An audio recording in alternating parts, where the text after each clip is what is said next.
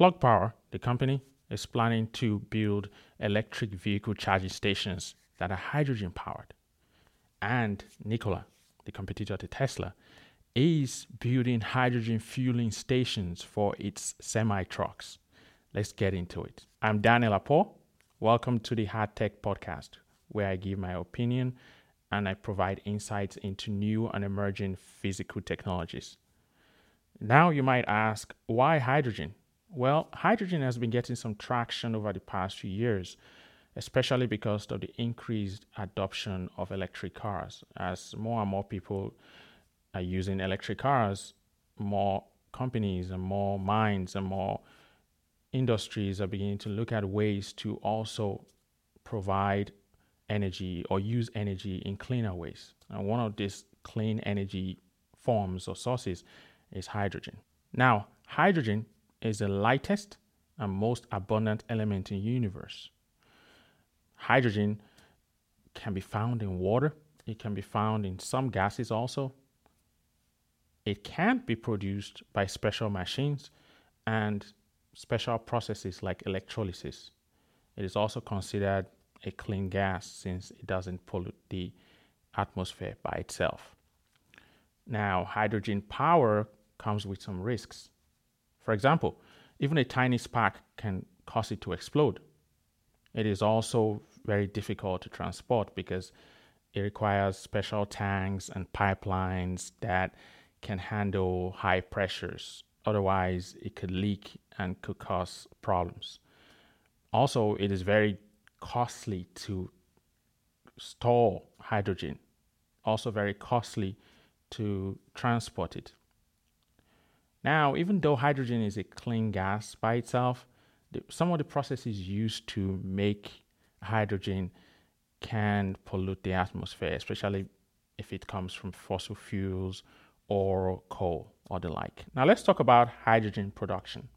Data from 2018 shows that more than 99% of hydrogen production comes from fossil fuels and coal. Coal is responsible for brown hydrogen, which comes from gasification of the coal. In terms of fossil fuel sources, including natural gas, this creates gray hydrogen. Blue hydrogen comes from CO2 capture. Now, in terms of green hydrogen, which is where we're going with this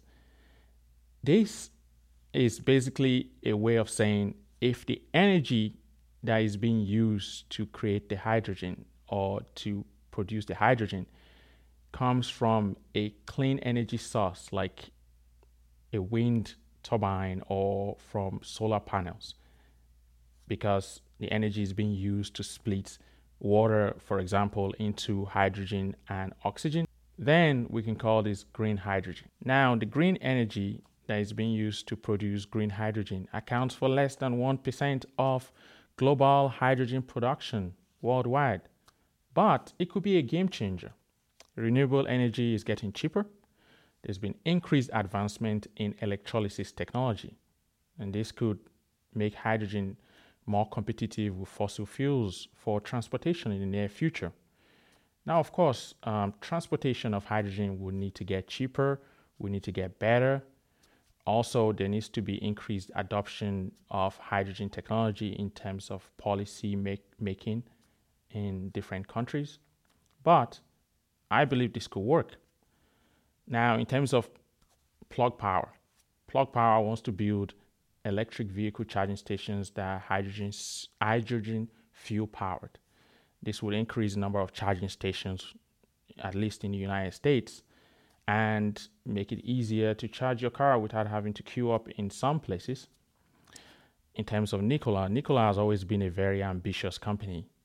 If you want to build 50 stations to actually power hydrogen cars or hydrogen fuel cell semi trucks, that's very ambitious.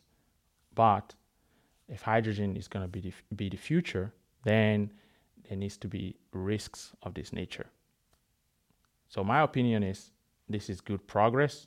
There needs to be more ambitious projects in the clean energy space, especially for transportation. And with that, we've come to the end of another episode of the Hard Tech Podcast. Thank you.